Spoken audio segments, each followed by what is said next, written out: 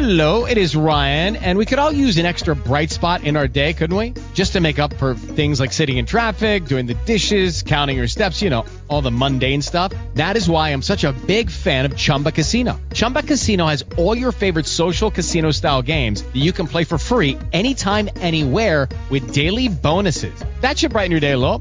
Actually, a lot. So sign up now at ChumbaCasino.com. That's ChumbaCasino.com. No purchase necessary. VGW Group. Void where prohibited by law. See terms and conditions. 18+. First pick in the 2020 draft, the Cincinnati Bengals select Joe Burrow, quarterback, LSU. Tagovailoa going deep on his first throw to Smith. DeVonta Smith, he's gone! Touchdown, Alabama! What is going on, guys? Welcome back to the Draft Brawl podcast on the Brawl Network. I am your host, Tyler, joined by my two co-hosts as usual, Dante and Saray. How you guys doing on this nice Thursday evening, at least where I'm at right now? You know, it's really nice weather-wise in Michigan. How you guys doing?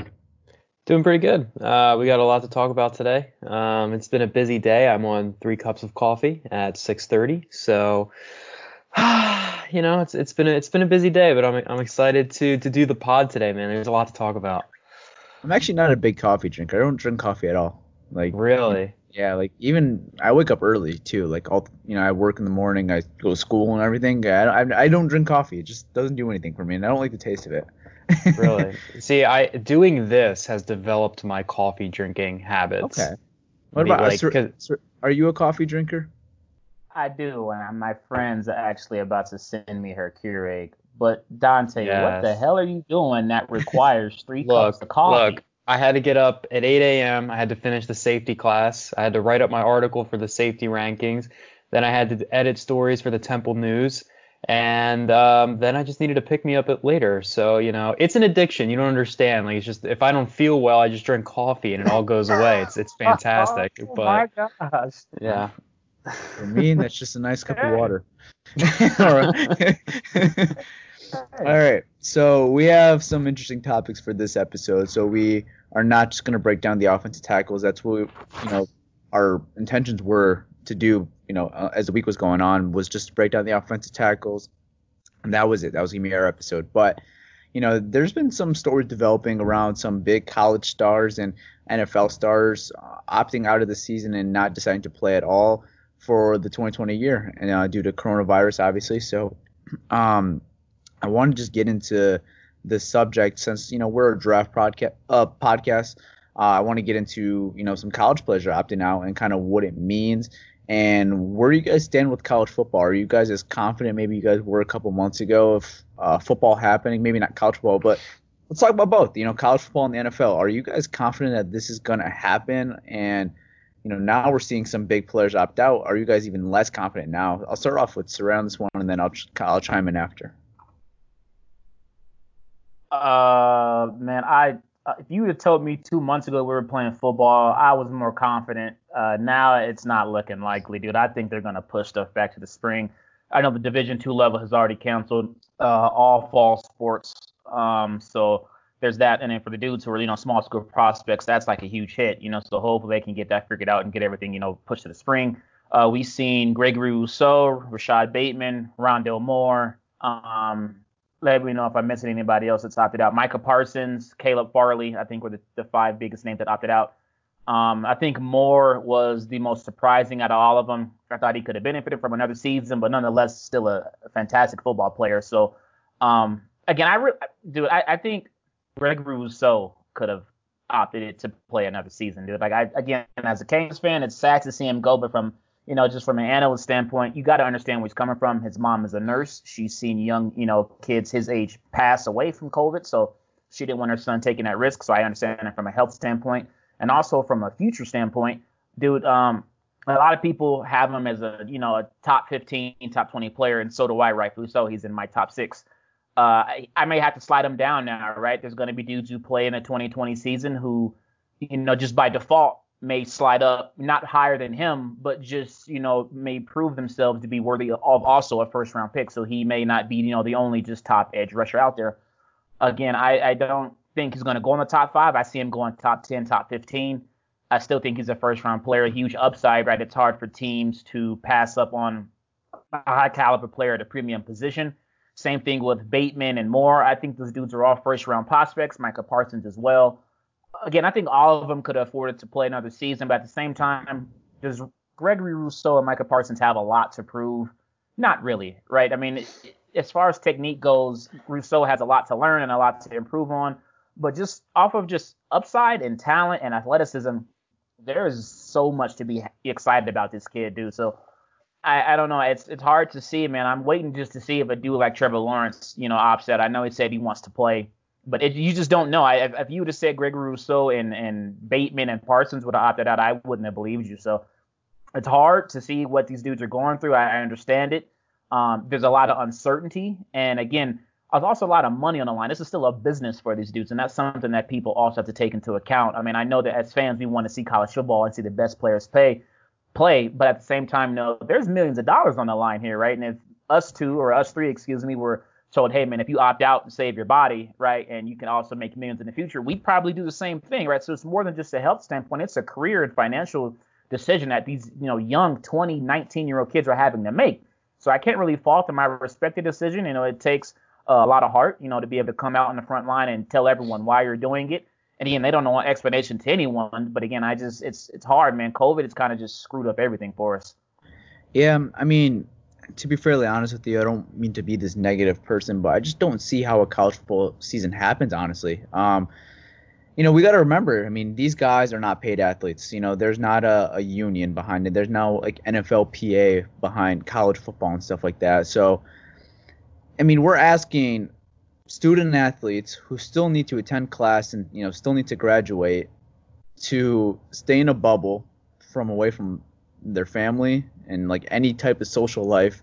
And, they can't do anything. You're going to be stuck in a bubble. And I just don't see as a student athlete, because like I remember, like you got to remember, these are student athletes. They're not professional athletes, not making money yet. I mean, just put yourself in a parent's shoe. Would you want to send your kids out to a bubble for a couple months where you can't see your kid at all and they're just playing football and just on the field and back to wherever they're, housing them? I mean, I think it makes sense. I mean, especially the top guys opting out. I mean, there's not really much to prove, to be totally honest with you, if there is a season. So I think they're looking at it as like, why am I going to lose 3-4 months of my life for something that I honestly don't need? And you're not going to get hurt, obviously, because, you're going to be staying healthy, and you could focus on your classes as well, so you could graduate. So, I mean, for college players, I think it's an easy decision if you're a top prospect. If you're not a top prospect, then, I mean, obviously you want to play and show yourself. But when you're a guy like Trevor Lawrence or a guy like Justin Fields, like, I mean, do you really need the season? Probably not. You really don't. I mean, you're going to be a top prospect regardless, but going on from the NFL side, I mean, I think this is even more of a concern when you're seeing guys that are making millions of dollars opting out and saying, screw this, I'm not playing in this, because the protocols that the NFL has shown is honestly a joke, in my opinion. I think they are a complete joke. I don't see how they pull off a full 16-game season, because I think they're just viewing it as business as usual, and that's far from what 2020's been for anyone, from any workforce. I don't care where you work, it's just not been business as usual, and the NFL is trying to keep that, that rep right now, and they haven't done much changes. Something I think that could have worked for the NFL, since they are paid professionals, that maybe you could set up some hub cities and, maybe you could work, because it's shown that if you're not in a bubble, it's not going to work. I mean, just from me watching Major League Baseball a little over a week now, it's been a mess, a total mess, compared to watching some other leagues like the NBA, who's killing it right now. 0 positive tests as they're all in one bubble. The NHL is running their playoffs right now in 2 different hub cities, and they're killing it right now too. 0 positive tests. Not a league I really watch that much, but the MLS, 0 positive tests as well. And I know the NFL doesn't have that luxury where they could just put all these players in one spot like the NBA did, but put 4 hub cities, put maybe 2 divisions in one hub, and just do a 14-game season at that point, have them play 2 times a year and roll. I mean, like I said, it's not going to be business as usual, but we're getting football at that point, and, we're not losing, as the NFL, not we, but the NFL is not losing billions of dollars from TV revenue and all that, and et cetera, from not playing a season at all. So right now, I think the NFL plan is screwed. I don't think it's going to work at all, honestly. I think we might get the start of the season, but I feel like we're just waiting. I don't think it's not if it's going to happen, but I think we're waiting for an outbreak to happen, kind of like what the Miami Marlins and St. Louis Cardinals situation happens, because it takes one guy just to mess it up all day. I mean, one guy, goes downtown, he catches it, and then he spreads it to the whole team. Whoever they play that week, then, it's a mess. So I thought a hub city or bubble would have worked, but the NFL with time ticking doesn't look like they're going to pull that off, obviously. So I'm really concerned about the NFL, and I think college football literally has no chance because your student athletes not getting paid. So it sucks, but college football didn't really have much of an advantage from the start because they're the student athletes. But the NFL really, I think, dropped the ball on that. I mean, we haven't seen it yet, but I just can't see realistically how they pull off a 16-game season as business as usual, having all these guys travel and have them go back home where we don't know what their wives, their kids have seen either. So it's just a very messed up situation right now. And I think the NFL really dropped the ball, like I mentioned.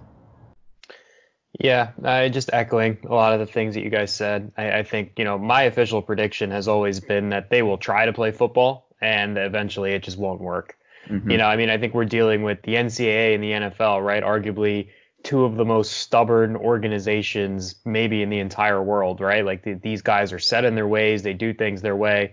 They're going to try and play football. They are going to spit in the face of, a lot of things that maybe they shouldn't, and they're going to try and play football. And I don't know how well it's going to go. College football is going to be tough. Especially given, I don't think the NFL might have been able to pull off a bubble. I don't think NCAA definitely cannot either. No. So either of those, it's going to be tough. And I think they're going to try, right? Like there's too much money for them not to try on their end. And I'm not saying that that's a correct way to think about things, but that is the way that they think about things. That's the reality of the situation and how the NFL conducts business. So I fully expect them and the NCAA to try and roll these kids out there and play football. How far they get, I have no idea. I think it could be 4 weeks, maybe 8. I don't know how far they get, right? Like I'd be surprised if we make it past the first couple weeks without a team getting an outbreak and then a cancellation, and then, you have to cancel another game down the line, and, just a snowball effect. As for players opting out, I think first and foremost, great respect for these guys making this decision for their family, right? Significantly more important than football. And they have the reasons, and I'm not here to criticize them in any way for what they're doing. But I think it's important, when you're looking at this from a football perspective, taking the personal side out of this, I think it's important to kind of look at this as a case by case basis situation, right? Like it's easy for a player like Micah Parsons, right, who's a consensus top 5 player in this draft. He's linebacker 1, right? It's easy for somebody like him to opt out. Bateman's viewed as a first round pick. Rondale Moore, you guys know how much I love him. He's also probably a consensus first round pick. Caleb Farley, we haven't gotten to the corner class yet. We'll get there. He's a very, very good player. I think he's a first round pick as well. Same thing with Rousseau. I think Rousseau's a first round pick, but Rousseau, the first one for me is like, it's the first one where like, I don't know if it was the best decision for him because of his family situation, so I get it. But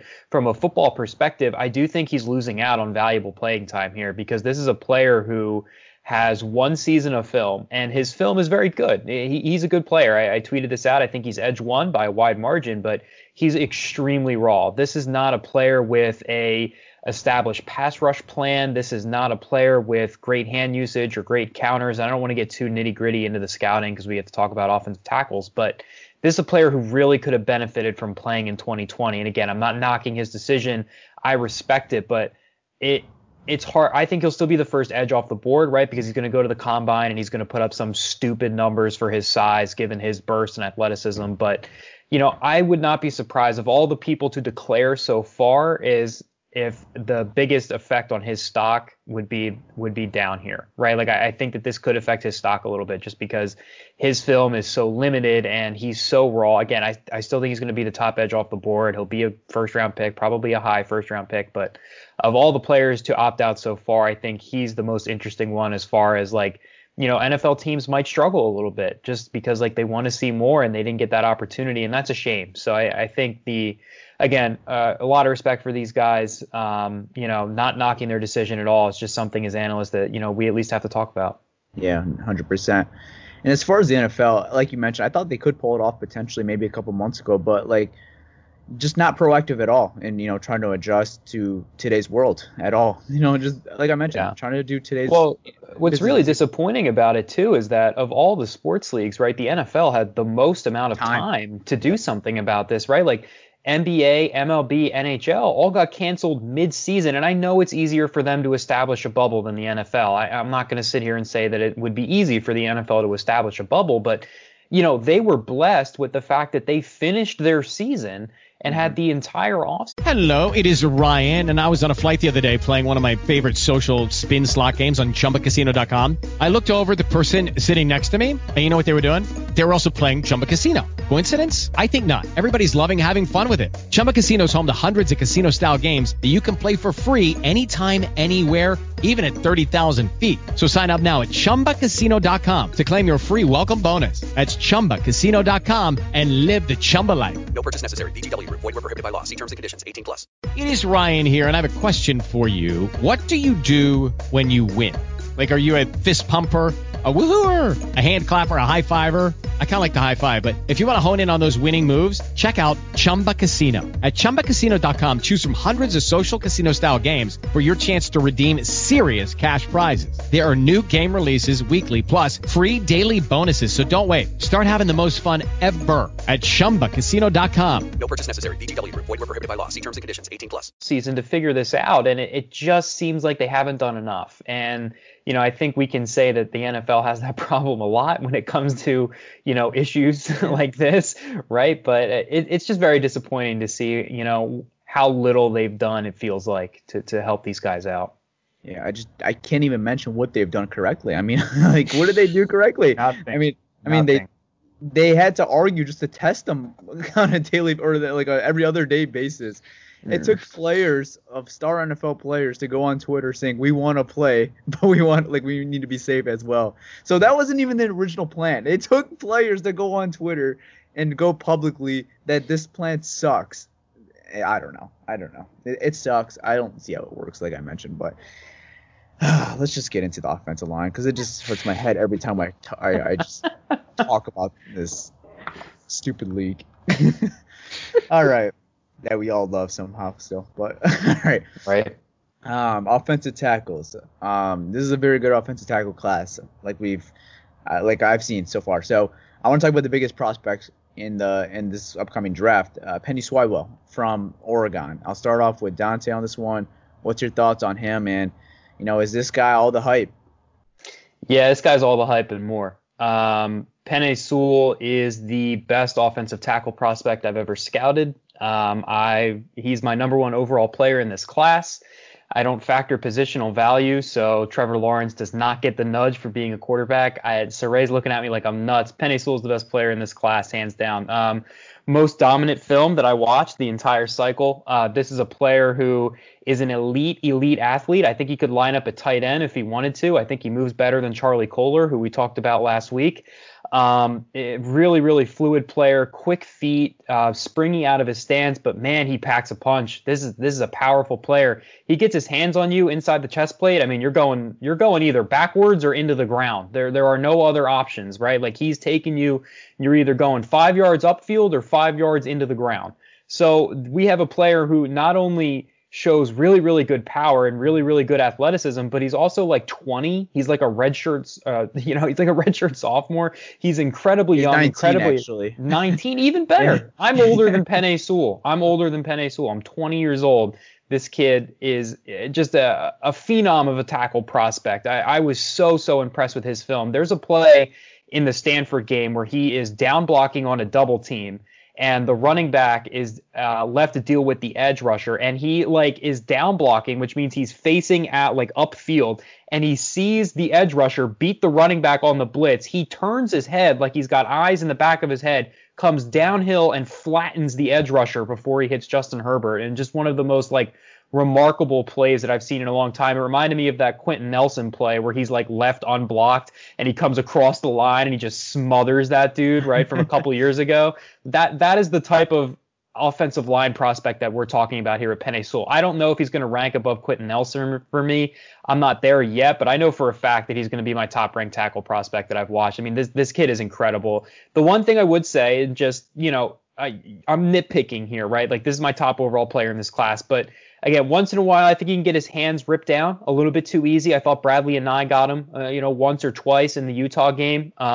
And again, though, he had that incredible play, right, where like Anae beats him around his outside shoulder, and Sewell does a literal pirouette, comes back into the play, and blocks Anae before he gets the sack on Herbert. I mean, just the levels of athleticism that this man shows is just wild. Sometimes I think he'd be a little bit too high with his pads. Again, nitpicking. I don't think it pops up a ton. Just once in a while, I'd like to see him bend the hips a little bit. But he's so physically dominant, I don't even think he needs to. And it's certainly not an flexibility issue, right? Like, I'm not saying that he isn't flexible. I think just sometimes he can pop a little bit up. But this is a really, really elite prospect. I was so impressed with Penei Sewell. Okay. What about you, Saray? Is he all the hype to you as well? Man, he gets me excited. Oh, he's so good. Just to be clear, I give Dante crap all the time about his takes, but I too have Sewell as my number one overall player. Wait. So you gave him the most dirty look I've ever seen, I think, ever. And you have the same opinion as him? I do. I just like giving Dante crap. But to be fair, I just do. Positional value, like, it's a quarterback, you know what I mean? So, like, I understand that's fair, but I just like giving Dante crap. It's funny. But Sewell, dude, man, again, same thing for Dante. He is the hands down the best tackle prospect I've ever laid eyes on. Been doing this for 3 years now. Obviously not a long time, but dude, again, I don't know if he's going to be, Connor Nelson. I don't know if he's going to be good. Is him, Quentin. But I just Quentin Nelson. Quentin Sarah. Dude, I don't know why Connor was in my head. I don't know if he's gonna be good as Quentin Nelson, but the dude, he's super talented, man. Athleticism, dudes his size should be able to move the way he moves. I turned on the film last week, and I've watched bits and pieces of him, but I actually did a deep dive. So first game I watched was, week 1 against Auburn. I think it's like the very first or second play of the game. Oregon throws a screen. He beats his man, gives him a shove, with the right arm, and gets out into open field and just completely obliterates the man. I don't know if it was the safety or the linebacker. I can't remember who it was. When I say he ran this dude into the ground, I felt sorry for the kid. Like, you probably shouldn't want to play football anymore. Dude, the next day on film, I know you guys, Auburn wins the game, but you're getting clowned all day for that. Like, that play was just incredible. Dude, again, like Dante said, I'm literally nitpicking here. When I take notes, I write my notes on paper in red pen, and I do, pluses for the positive, and I do, minuses for the negatives. There are literally only 2 negatives on the scouting report. That just goes to show how much I like to do it. Again, Two things I said. And to be fair, the Bradley Anae play you're talking about, Bradley Anae was a technician, man. He had some of the best hands in the class as one of those edge rushers. He was really, really good to me. And nitpicking, I had the pad level thing Dante talked about. I said, he sometimes he'll overextend, try to get his hands on. And you'll see that, right? He tries to overextend, and he'll lose track of where his hand placement needs to be. Sometimes I had here, he really wants to move so quickly so he doesn't give up the edge at times, because he knows if he's dealing with a very speedy edge rusher that sometimes he gets beat with the inside move, right? But other than that, dude, he's 19 years old, and he is the most well-rounded prospect in the class. The dude is just super talented, great mover, great athlete, anchor ability out of the world, great length. He's very fluid in his pass sets. He's comfortable. Dude, his first kickback step and his pass sets is some of the most comfortable things I've ever seen, dude. I mean, dude, he literally, man, I've seen some people call him like Joe Thomas 2.0. I don't want to go that far because, again, he has to play like NFL downs first. But, dude, I mean, the hype is warranted, dude. He's tackle 1, and it's really not close. I mean, I don't know what the season's going to look like. I mean, I know he's a part of the Pac-12 group, right, who's, talking about the demands they want in order to play football, and how they don't feel safe. So who knows? Sewell may opt out, right? But again, off of the film we've seen at 19 years old, he doesn't have anything else to prove. Playing in the Pac-12, he doesn't see the super trait, athletic edge rushers that some of the guys we're going to talk about in the ACC or in the SEC. He can't control anything about that. All he does consistently is beat his man that's in front of him. You go back and watch the Auburn game, dude. I've seen him control Derek Brown. I've seen him control Marlon Davidson. These are 2 big, strong dudes who are. Derek Brown was a first-round pick, right? Top 10 to be sure. So the dude's really, really good. And I don't know where this dude lands, and I don't know who's going to get their hands on him. If I'm the Bengals, I tank my life away, and I go grab Penei Sewell and pair him with Joe Burrow. I'm so serious, dude. I would lose 16 games in a row for this dude. That's how talented this kid is. And he's not even a quarterback. It just goes to show, dude, tackles don't grow on trees, right? If you go look at the elite tackles in the NFL, how many elite left tackles are there? There's only a few. So if one comes by, you've got to do everything in your power to get him. And I would tank all 16 games for a left tackle. You heard it here first. No, I mean, you're not wrong because, I mean, you see teams who have average tackles will lock them up. You know, they'll lock them up for a while. Yeah, I mean, just because like you need one so badly. Like they're like quarterbacks. I mean, like when you have a solid left tackle, you have a solid quarterback.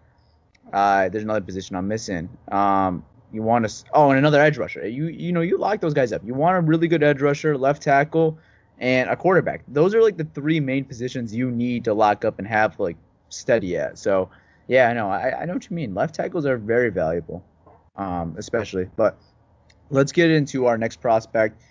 And this guy is a big boy. I didn't really get to watch much of him, but I was just like looking up like, you know, his weight, his height and everything, and like his story a little bit, just reading a little bit on him. And his name is Daniel Faalele from Minnesota. And I don't know if this was correct. This might have been an error, but 399 pounds? I got him to at be exact. I got him at 6'8", 400. Yeah, me too. Yeah, 6'8", 400. 400 He pounds. played rugby at that size. That's insane. Yeah, Hawaii went to see him and they saw him do like 2 drills, and they gave him a full ride to Hawaii. I heard about that story. Yeah, they saw him do like 2 drills, and they were like, "Yeah, you want a full ride to the University of Hawaii?" And never played football before. All right, you guys ready? Yeah. Yeah, so I was looking up at Daniel Faalele, big boy. So I don't know if it was correctly, but I saw 399 pounds. I don't 400. know. 400 on the dot. pounds. Certified thick boy. Yeah. That is insane. And, okay, so I want to know a little bit more about him. I'll start off with Saray here. I mean, 400-pound tackle. I mean, and we're talking about him in a top 5, you know. I mean, what makes him special? I mean, that's big. Man. Okay, let's go start here. All right, 6'8", 400 pounds, doesn't have a lot of experience, right? To be able to play in the NFL, they're going to ask him to cut some weight, right? You can't do shit about the height at 6'8", but 400 pounds is 400 pounds, right? I like to see him get down to like 365, 370 maybe. Dude, he's a great athlete for his size, very mobility, has great length. I mean, when you're 6'8", dude, your long arms are just going to naturally just be there. There's nothing you can do about that, man. Man, he deals with power rushers very, very well, man. His anchor ability is really something to watch. When you're watching dudes who are really strong go up against Daniel, I mean, he can hold his own. If you're looking for somebody who's a technician, this ain't him, right? And that's just going to come with experience, right? That's going to come with coaching. That's going to come with more football experience, playing more games. No idea if this dude's going to come out. Is he a junior? I don't even know what year he's in, to be honest with you. I don't know if he's going to come out, but if he does, teams are just going to look at him. He's a senior, I believe. Oh, so Yep. he has no choice. He's a senior, so he is coming out. This big man is coming out. So again, 6'8", 400 senior with little experience. You better believe Jim Nagy is going to have him all over his senior bowl, man. If he could go to the Senior Bowl and show that, you know, he can play with, you know, he's playing at Minnesota, he's playing against top-notch talent. But if he can prove that, you know, he can improve his technique at places like the Senior Bowl where scouts are going to be at, that's going to be huge for him. Dude, he just needs to learn when. A lot of his issues I have, seriously, is just experiencing things. Like, he needs to know when and where to strike, right? Hand usage, hands placement. A lot of that stuff is just experience. He tends to lower his pad level, and, you know, he likes to get hands on and he loses posture. You know, it's all this is experience stuff, right? The technique is very raw, but it's because he played rugby. You imagine playing rugby and see this man at 6'8", 400 with a ball in his hands? I'm making a business decision. I don't want to tackle you. Dude, seriously, I don't understand how this kid, man, Daniel said when we were off air, he was doing drills. Hawaii seen him do 2 drills and offered the kid a full ride scholarship. That's the type of world we live in. 6'8", 400, that's unheard of for a right tackle. I mean, you've seen dudes like Keith Dunlap was like 6'9", 6'10", but he wasn't 400 pounds, and he didn't move I've never seen this. Dude, seriously, he does. He should be playing basketball, dude. He could be playing at the 4 or 5 positions somewhere in the NBA right now. I've never seen that either. 400 pounds? 400 pounds. Seriously, it's like Zion. There's just some weird dudes who just have a ton of height and they have a ton of weight, but they're just athletically gifted. You don't see it very often. And you would think for somebody his size, they want to kick him in the guard because he's so big. It ain't happening, dude. He's too much of an athlete for him to be in confined space. He works well in space. He works well using athleticism and the length. Again, all my issues are going to be technique and experience for him, and that's just going to come more with coaching, playing, and he better hope we have a season, because if he does, man, he could be a sleeper to climb up some draft boards. Is he viewed as more of a run stop, is he better in the run department or the passing department? I would assume in the run department. Oh, he's a great run blocker. I'm just assuming he's a Mueller. That's just what I'm viewing in my mind right now. It's like someone you just want in your run game, Like if you are big into a run game, like teams like Seattle were back in the day, I feel like this would be a perfect fit. Yeah. Somewhere Dave Gettleman is swooning in an office somewhere. He's just cooped up in the dark, just watching Daniel Fillane tape, just evil laughing at his film. Yeah, really. Yeah, so I think, look, if you love trench play, just go watch this kid's film. You're not going to watch a technician, but he just wastes dudes constantly, just absolutely. With the Lucky Land Slots, you can get lucky just about anywhere. This is your captain speaking. We've got clear runway and the weather's fine, but we're just going to circle up here a while and get lucky. No, nothing like that. It's just these cash prizes add up quick. So I suggest you sit back, keep your tray table upright, and start getting lucky. Play for free at LuckyLandSlots.com. Are you feeling lucky? No purchase necessary. Void where prohibited by law. 18+ terms and conditions apply. See website for details. Absolutely. Two hands, boom, they're in the dirt. There was a guy on Fresno State, I think it was a safety who came on a blitz. He came in, my man is 6 foot, 190. Fillane just absolutely ended his career. The only thing missing from that play was the GTA wasted thing. That is what he put him in a grave. This is a player with elite power right all throughout his body, and I obviously it comes from his massive weight. I thought it was interesting that Saray said he wants him to get down to 365. I don't even know if it's going to be possible, honestly, just because the way he's carrying it on that frame. Will he lose some weight? Probably. But that's 365 is going to be a lot for him. But man, this is a good athlete for his size, man. He moves. His feet are quick, man. For somebody who's as big as he is, that first kick slide's kind of quick. I was really impressed. And you see him pull out into space, and he's moving pretty well. And length, right? He's got vines for arms, and that instantly makes him a problem. The blocks that he's able to reach, when he's pulling down the line, he can reach a 3-tech easily, right? No concerns there. He can reach out to a 7-tech sometimes on the outside. He just takes that one step and boom, he's there already with that length. So, again, Saray covered a lot of the points that, make him a difficult prospect to evaluate because the experience and the technique just isn't there. This is a player who just hasn't been playing football for very long. He played 1 year of high school ball, goes to Minnesota, and things have just been a work in progress for him. This is a player who hasn't been around the game. I was listening to the Locked On NFL Draft podcast, and they were saying how he learned the game from Madden, and that's how he learned the rules of football. He played Madden and different things like that. So this is a player who's just really, really raw, but my goodness, you have some elite physical tools. I think the only player that you could really compare him to would be Mekhi Becton. I don't think he's Mekhi Becton. I think Becton's better than Fillane, right? But as far as players that we have seen this big, this mobile, he's in that ballpark. I think Becton's a better athlete. I think he was more technically sound for sure, but in the ballpark, right? In that realm of, giant people who move really well. So really, really fun player. He's currently my OT3. I have a late second round grade on him. I'm really high on the upside here. I just think that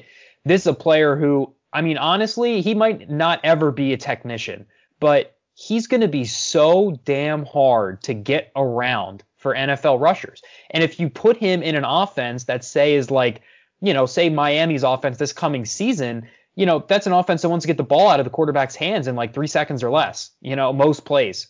And I don't think you're going to get around him with his length and with his feet in more than 3 seconds. And you're certainly not going to go through him. I don't think anyone's going to go through him. So there's half the battle you won right there. All you have to do is use your length to win the outside rushes. And, that's easier said than done. But this is going to be an extremely difficult player to beat. And I just think that in the right offense and the right scheme, this is a very, very high upside player. Again, I made the Dave Gettleman joke earlier, but I think he'd be great on the Giants. I really do. They love to power run the damn football. Him and Andrew Thomas. I mean, come on. So there's a lot of places where I'd really like to see him. But again, raw player, there's a lot to grow here. I don't think he's going to be everyone's cup of tea. It seems like Saray and I are more erring on the positive side here, but there are going to be some people who are going to be really low on him because they're going to look at him. They're going to be like, man, this kid has a lot of work to do. But I just think his physical traits are so overwhelming. Man, I have to bet on him. I just have to. I would feel bad if I didn't. Doesn't this just scream like a Seattle Seahawks first round pick right here? Yes. It does. But see, they usually draft bad players in the first round, and I think he's good. So I'm hoping, if they draft him in the first round, I'll be concerned. Yeah. It's not necessarily bad. Didn't they trade their first round pick for Jamal Adams anyway? They did, yeah. Yes, they did. Yeah. But I'm just imagining Seattle because they love to run the ball. And I'm just imagining him and Damian Lewis, who they just grabbed from LSU this year, just another Mueller in the run game. Can you imagine Daniel in a zone blocking scheme? If he went to the Vikings and they just told him, hey, just be an athlete and just get to a certain area, just block that area, just zone blocking scheme. Yeah, that could work. He would excel in a system like that. And dude, with his length and his size, it's gonna be hard for dudes like Dante said to get around him. If we're getting the ball out in 3 seconds, it doesn't matter who he's lining up against for the most part. I mean, I need you to just get a hand on somebody, and he's able to do it. Yeah. All right, let's get into our third prospect, Samuel Cosmi from the University of Texas. I'll start off with Saray again on this one because Dante was just, he got me excited now. I want to watch him of Daniel Falele. So Samuel Cosmi, what's your thoughts on him? Where do you have him kind of ranked in your rankings? Where do you see him going, in the draft at least? So right now I haven't, watched every tackle, but I've watched enough to know he's inside of my top 6 and 7 right now. I was listening to Jordan Reed's new podcast. He's doing a scout series, right? So he's teaching you, he's talking to some of the top guys in the business. So Lance Zierlein was in there for the first episode, and then Matt Miller was second. And one thing that Lance said that kind of reminded me of Cosmi, he goes, when he's taking notes, he goes, after he's done taking notes on a guy, he's going to see more negatives than positives on his notes. And he goes, well, damn, I thought I was, higher on this dude, but after watching film, it's that's how I was when I watched Cosmi. There's a lot of hype. Corey is really high on him. Don Cypress, Corey. Yep. Really high on Samuel Cosmi, man. We're always talking to Slack app. We were talking about the Tackle House a while ago, and he really likes him.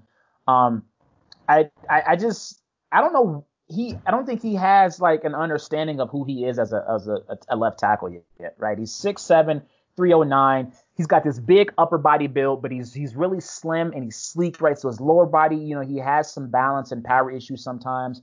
When I turned on the LSU game, I thought he started out really, really strong. I thought he held K'Lavon Chaisson, really, really strong. And as the game went on, Chaisson was getting into his chest. He was beaten to the outside.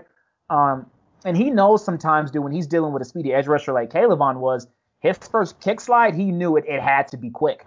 And K'Lavon understood that as a pass rusher. So when he knew I can beat you and it's a two-way go, that's when you started seeing him just get into his chest and just drive him into Sam Ehlinger. And I was like, dude, he doesn't know how to win yet. His hands are always active, right? They're ready to pop, but he doesn't know how and when the timing of when to pop and punch, right? That's the issue for me. I think, again, we talked about the balance issue. He plays on the balls, on the tip of his toes, dude. And I think that's why, he has balance. I want to see him on the, balls of his feet. And again, the hand placement was inconsistent. I was lower on him than I thought I was be. I had a lot of hype on him, going into me watching him. Don't get me wrong, he's a very raw prospect. Again, he's figuring out what's the best way for him to win. He has easy movement skills, man. If he can move some people off the football, which is very apparent on film. He's a determined run blocker. Downhill, he's strong. He can move you off the football. He just doesn't have a understanding of who he is as a prospect and how he wants to win yet. And I kind of thought the same thing with Leatherwood. We're not going to talk about him, but I kind of had some of the same things about him. But I don't know who Samuel Cosmi is yet, right? I know he's a big dude. I liked him to get bigger in the lower body, right? I think that's something he can afford to do, and it may help with his balance issues. Obviously, a lot of that is, his stance and how he plays, but there's room for growth. And again, I think the upside it's very, I like it. I mean, I think, with the right coaching and the right landing spot, he can be successful. I just think he needs to continue to get better and learn, who he is as a prospect and how he wants to consistently beat edge rushers. And he's got to deal with speed better, man. He has an issue with edge rushers who know how to convert speed to power, which, again, going back to Chasen, was one of the most apparent ones. The Oklahoma game, he didn't look bad, but there's, again, some plays on film where his hands are ready to go and he just doesn't strike them, right? He lets the defender get into his chest. He's getting drive back into the quarterback's, back. It's little stuff like that, man, and that's literally just your hand placement. If you can get your hands on the guy before he gets his hands on you and you move your feet, fastly and correctly, he'll be okay. So I think technical issues are there. Again, raw prospect, hopefully he gets it figured out, because I think the upside is something that teams want to bank on in the future. I got you. What do you think about him, Dante? Yeah, I think it's funny that we're talking about him right after talking about Falele, because if you just flipped everything that we said about Falele, you'd get Samuel Cosmi, right? Yes. This is a player who's light as hell in the trunks, right? This is a man who needs some sand in his pants going to the next level. And I thought it was nice that you mentioned the LSU game, right? Because for me, as someone who watches, I try to get to 3 to 4 games of a player, I thought the LSU game was a perfect microcosm of what Sam Cosmi is, right? And Saray did an excellent job highlighting that, where, you talked about the matchup with K'Lavon Chaisson, and a lot of people, the initial reaction from that game was, oh, Chaisson killed Cosmi, and that was not the case. Cosmi held his own for the most part, but I do agree with Saray that once Chaisson realized that he wasn't going to beat Cosmi around the outside shoulder, he said, okay, I'm going to go through him, and he went through him a couple of times, and they were some, impressive reps, right? There's a reason K'Lavon Chaisson was a first-round pick, and so I think for Cosmi, right, this is a good mover. I think he's a fluid athlete. I like him in space. I like his footwork. I like his initial kick slide. I think he's a good pass protector, and I think that is pretty valuable. But I worry about his ability in the run game, right? The Texas offense, is just he doesn't really do a lot of, power run. I like my tackles and my guards to move people, right? And I know we're not a big on, the run game doesn't matter, this, that, and the other, but I do like my tackles, my big men up front to move people. And I don't see Cosmi as a people mover. He doesn't move anybody. And I don't think he has great power. I don't think he has, a great anchor either. So he needs to either get heavier or get stronger. I probably both. But I think one of those things needs to come, because guys are just going to get into his chest and just bull rush him back. And that is a huge hole in his game. But the things that he does well, I really like. I do think he's a very good pass protector. I think he's going to beat speed rushers, right? He's going to be someone, with his length and his size and his quickness, he's going to be someone that can handle, K'Lavon Chaisson around the outside edge. And that's impressive, right? Because Chaisson has, great burst and really, really good bend. And I thought Cosmi did a really, really good job in that area. But, again, once Chaisson figured out that he could go through Cosmi,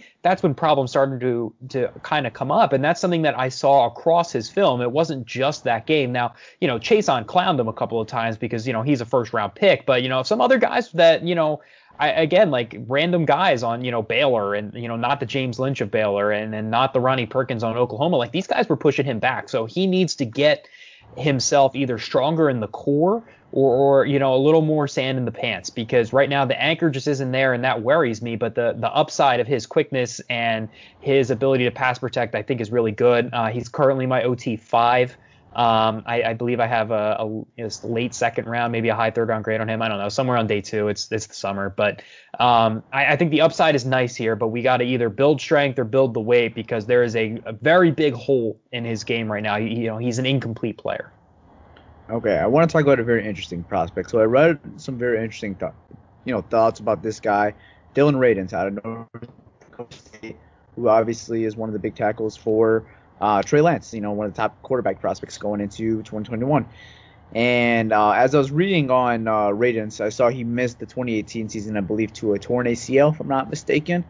And, then he came back next year and had a pretty impressive year. I believe allowed 0 sacks. I mean, we're talking about North Dakota State right here. We're not talking SEC. We're not talking Big Ten, stuff like that. But impressive. So I'll start off with Saray again. What's your thoughts on Dillon Radunz? Where do you have him ranked? from what I've read, seems like a very nice, impressive prospect. Offensive tackle 3 for me right now. I'm really high on this kid, man. My first 3 right now, out of the ones that I've watched, dude, I had Sewell at 1, Leatherwood at 2, and Dillon at 3. And the more I watch Leatherwood, the more he just continues to kind of just fall down the board. But that's something we can talk about later. The huge knock on him is going to be playing the level of competition he played against, right? And that was the same thing for Carson Wentz when he came out. It's going to be the same thing if Trey Lance comes out and any other top prospect that comes out of North Dakota State. You talked about the injury history. You've talked about not giving up any sacks, redshirt senior, right? The experience is there. That's something that kids coming from North Dakota State, they're never going to declare early unless you're Trey Lance, right? He's a left tackle, and I think the Senior Bowl is going to be really, really important for this dude. God forbid COVID screws this up for us and we don't get a Senior Bowl. But if we have one and Dillon's able to go, which I'm sure Jim Nagy's already been all over this dude's film, he's got a lot of stuff you like on film, man. Full of movements on tape, good body control, contact balance. He's a quick mover out of the stance, has no problem moving this man off the ball, getting to the second level. Good technique and very good hand placement. You're going to notice him lunge or extend on occasions. He's going to struggle to get his hand on second level. If he's working to the second level and a defender is not right in front of him, he's going to struggle to get his hands on, right? If it's a moving target and he's at the second level, he'll get there, but he's going to have an issue getting his hands on him. That's if he's struggling to do that at the FCS level, that may worry me at the next level. He was dominant against lower level competition. I can't really I put a minus next to it, but it's not really a minus. It's more of just it's good, right? You want to see dudes like this dominate the competition, but it worries you because it's lower level competition, right? So again, if he gets to the Senior Bowl, we've got to see him really outperform everyone there and show that he belongs with the big boys. Speedy rushers will win with the inside rush move, and that's again at the FCS level. So if speedy edge rushers at this level are going to beat him, occasionally with that move, that's something he's going to have to work in, right? And again, I'm really high on him. I told you he's my offensive tackle 3. There's another tackle in here who is kind of great at the same that we're going to talk about. But, dude, I just don't know what you're going to get from somebody from this level. We talked about the positives and how really good he is. But, again, dude, North Dakota State, I have a hard time kind of watching their prospects because they're just going to completely dominate everybody every week. And their players are always the best on the field, right? It's never a week where I'm going into a game and I'm like, damn, that quarterback was better than Trey Lance. Or that tackle was better than Dillon. Like, it's just not going to happen at the FCS level. It's simply just not. That just worries me a lot. And if you can play, they'll find you. I'm all for that. I get it. I love the small school guys. I just don't know if he's going to be able to translate, his positives and his upside to the NFL right now. I got you. What's your thoughts on him, Dante? Well, yeah, I'm surprised that Saray has him so high. He's actually my OT4, so we're not separated at all. He and I seem to be on the same page with rankings. It's been a bit. But I thought it was interesting that you brought up Jim Nagy, right? Because, I have a ton of respect for Jim Nagy, right? Great dude, super nice. My man's got Rodez as his number 1 overall tackle in this class over Penei Sewell, right? So just putting that into perspective, right? Like, that's insane. I agree, right? Like I think that's crazy, but this is a real tweet that he sent. You can search it.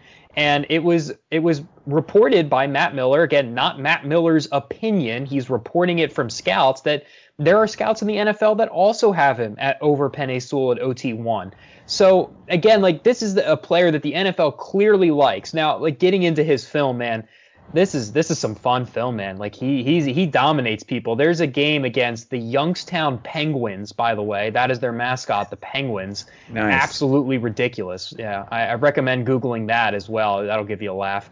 He takes this penguin, right, and he drives him about 20 yards back behind the play. He grabs a hold of him, runs him 20 yards behind the line of scrimmage on a run play. It's like that scene from The Blind Side where Michael Orr blocks that dude into the parking lot. That's what it looks like, seriously. So this is the type of Yeah, when you said he drove the penguin, I don't know why I was just imagining like him driving the mascot. That's kind of what I saw in my head, man. Like this dude was like a small edge, man. Like he was not big at all. He was like, I don't know, he might have been like 6 foot maybe, and like Raduns just took him and boom, drove him like 20 yards down the field. It was hilarious. But yeah, physically dominant player, really, really good power in the trenches. NDSU runs the ball a ton, so he has a ton of experience down there. He's got nice leg drive. I think he's a good athlete as well. I think he moves really well. He's a springy athlete. He's got a nice spring in that kick step to get back. I think he moves quite well in space. I do agree with Saray. I'd like to see him have a little bit of better accuracy out there, right? Like there are some blocks where like he just whiffs on dudes, and I don't know if I almost feel like he's playing too fast at times, which sounds weird to say for an offensive tackle because they're the big dudes, but I honestly think if he slowed down a little bit and became more controlled, I think he would have, a little bit better reps blocking in space. But again, really, really good athletic profile, really, really good power profile. The big thing for me is just question marks. And like Saray said, it's kind of hard to hit him with negatives on this, but like, yeah, great. He beat up a bunch of Penguins. Fantastic. I don't know how well that translates, to the next level. Out of my mind. I'm just like imagining him like pushing around penguins now. I don't know why, like actual penguins.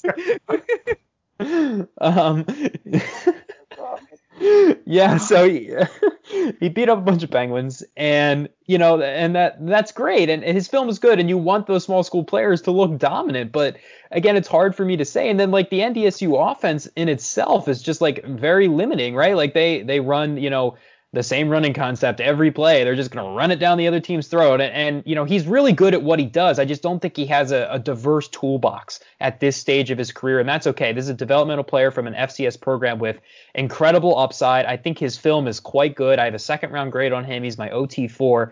This is a very good football player. And I know I've been making jokes about Penguins the entire time, but I think that, he's very good. This is a good athlete with good power. I think his technique's pretty solid, honestly, especially his lower half. I liked his lower half a lot more than his upper half. I think he could be a little bit better with his hands, but I thought his first kick slide was good. I thought he did a good job mirroring with his feet and stepping with edge rushers and leading them around the outside of the arc.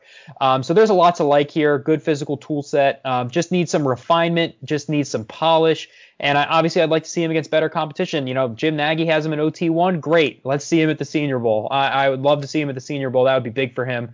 I respectfully disagree with Mr. Nagy's take, but I'd love to see him in the Senior Bowl. I think it would be great for him. 100%. Before we move on, sorry to cut you off, Tyler. I have to read this tweet. No, you're good. This was 7/16/2020. Matt Miller tweeted, "As I dig in and evaluated offensive tackles this summer, one thing I heard often and much more than expected from scouts, again, like Dante said, he wasn't reporting this, from scouts, is that Sewell isn't entrenched as OT1. Sources pointed to lack of length and play strength as concerns. I like the strength. I don't know where you're getting that from. I don't know. Imagine saying Penei Sewell was weak. Could not be. And the lack of length, I don't necessarily agree with that. He's not the longest, rangiest dude, but he gets the job done. He goes on to say he's the top tackle on my board, but scouts say that Dillon, Sam Cosmi, Walker Little could all be drafted ahead of Sewell. I don't care who Walker you are. Little. Walker Little, that is bad. He is no good to me. If Walker Little is drafted before Penei Sewell, I'll drop out of college. Wow. I won't ever watch that. You can clip that. I will drop out of college. I won't do any more film. I won't write any more scouting reports. Just watching football, and you think Walker Little is going to be good. I don't know what you're banking on. I don't understand that. That's weird. Stupid. It's really stupid. All right. Let's get into our 5th and final prospect. Another intriguing prospect from what it seems like and what I've read from. Tackle out of the University of Clemson, Jackson Carman. I'll start off with Dante on this one. What's your thoughts on Jackson Carman? Where do you have him ranked? I've seen as high as OT2 after Penei Sewell. My fault. I've seen as far as offensive tackle number 2 potentially in this class, and I'm curious and interested to see where you have him. Yeah, so he is my offensive tackle too. Okay. I think that this is a player whose film is really, really good in the ACC. And I know that kind of sounds like I'm taking a dig at the conference, but this is a guy who the ACC has some pretty good pass rushers, and I thought Carman did a really good job with him. He's a big dude. This is another meaty man. All right. He is thick. He is powerful. He's got really, really great shock in his hands. He loves to do This swipe down thing, right, where guys try to rush the outside arc and he just grabs them and pulls them into the ground, right? Like he took the Texas A&M rusher and dug him a grave like 3 or 4 times in the first half. And I was like, brother, we got to hit some inside counters here because you're getting killed. And so Carman's got great hands, great length, a really, really nice physical profile. He is a little, again, I think he moves okay, but I'm not overly in love with his movement skills. And I think that's where the concerns start for me. I think he checks the box, right? Like this is not a prohibitively bad thing. It's not something I would write under a con, but I don't also think it's like a plus for him, right? I think he's fine. I think he can play tackle at the next level. I don't have any, necessary concerns, but like speedier guys will beat him. They will get around him, especially if he misses with that first punch, right? Because this is a player who I think he knows that he's bigger and stronger than everybody. And he just goes, okay, I'm just going to punch the dude in front of me. And I'm almost 400 pounds, so they're going to go down and I'm going to be fine. And you started to see these concerns come up when he went up against Chase Young in the college football playoff game. And if you watch that film, right, and obviously like Chase Young's a fantastic edge prospect, right? Like I expect Carman to lose reps against Chase Young. So, kind of grading on a curve, but man, Chase Young came in and he said, okay, you're going to punch me. I'm going to move and you're not going to hit me. And then I'm going to run around you. And he killed Carman with that in the first half. And I assumed, like, I was watching the second half and I was like, all right, Carman's going to come back out here and he's going to be more conservative and, he's going to get back into his stance and just try and eat Chase Young with his size. And he just didn't do that, right? So a failure to adapt in that situation where he kept trying to just punch Young right off the snap and Young just kept, swiping that hand away and going right around him. And so, again, Carman has some technical things. I'd like to see him getting cleaned up. I do think he has some limitations, but man, his film at times is just utterly dominant. This is a player who is physically dominant. His grid, he's great length, really, really good power, nice frame.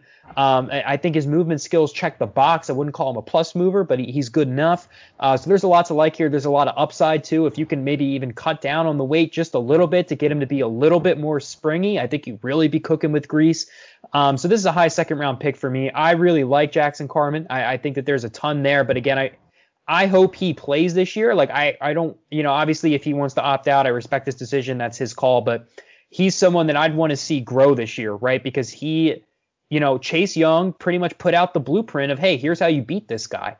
And I want to see if he adjusts. I want to see if he, again, I don't mind him going out to punch dudes, right? Because he's got great length and he's extremely powerful. I like that he plays that way because he's playing to his strengths.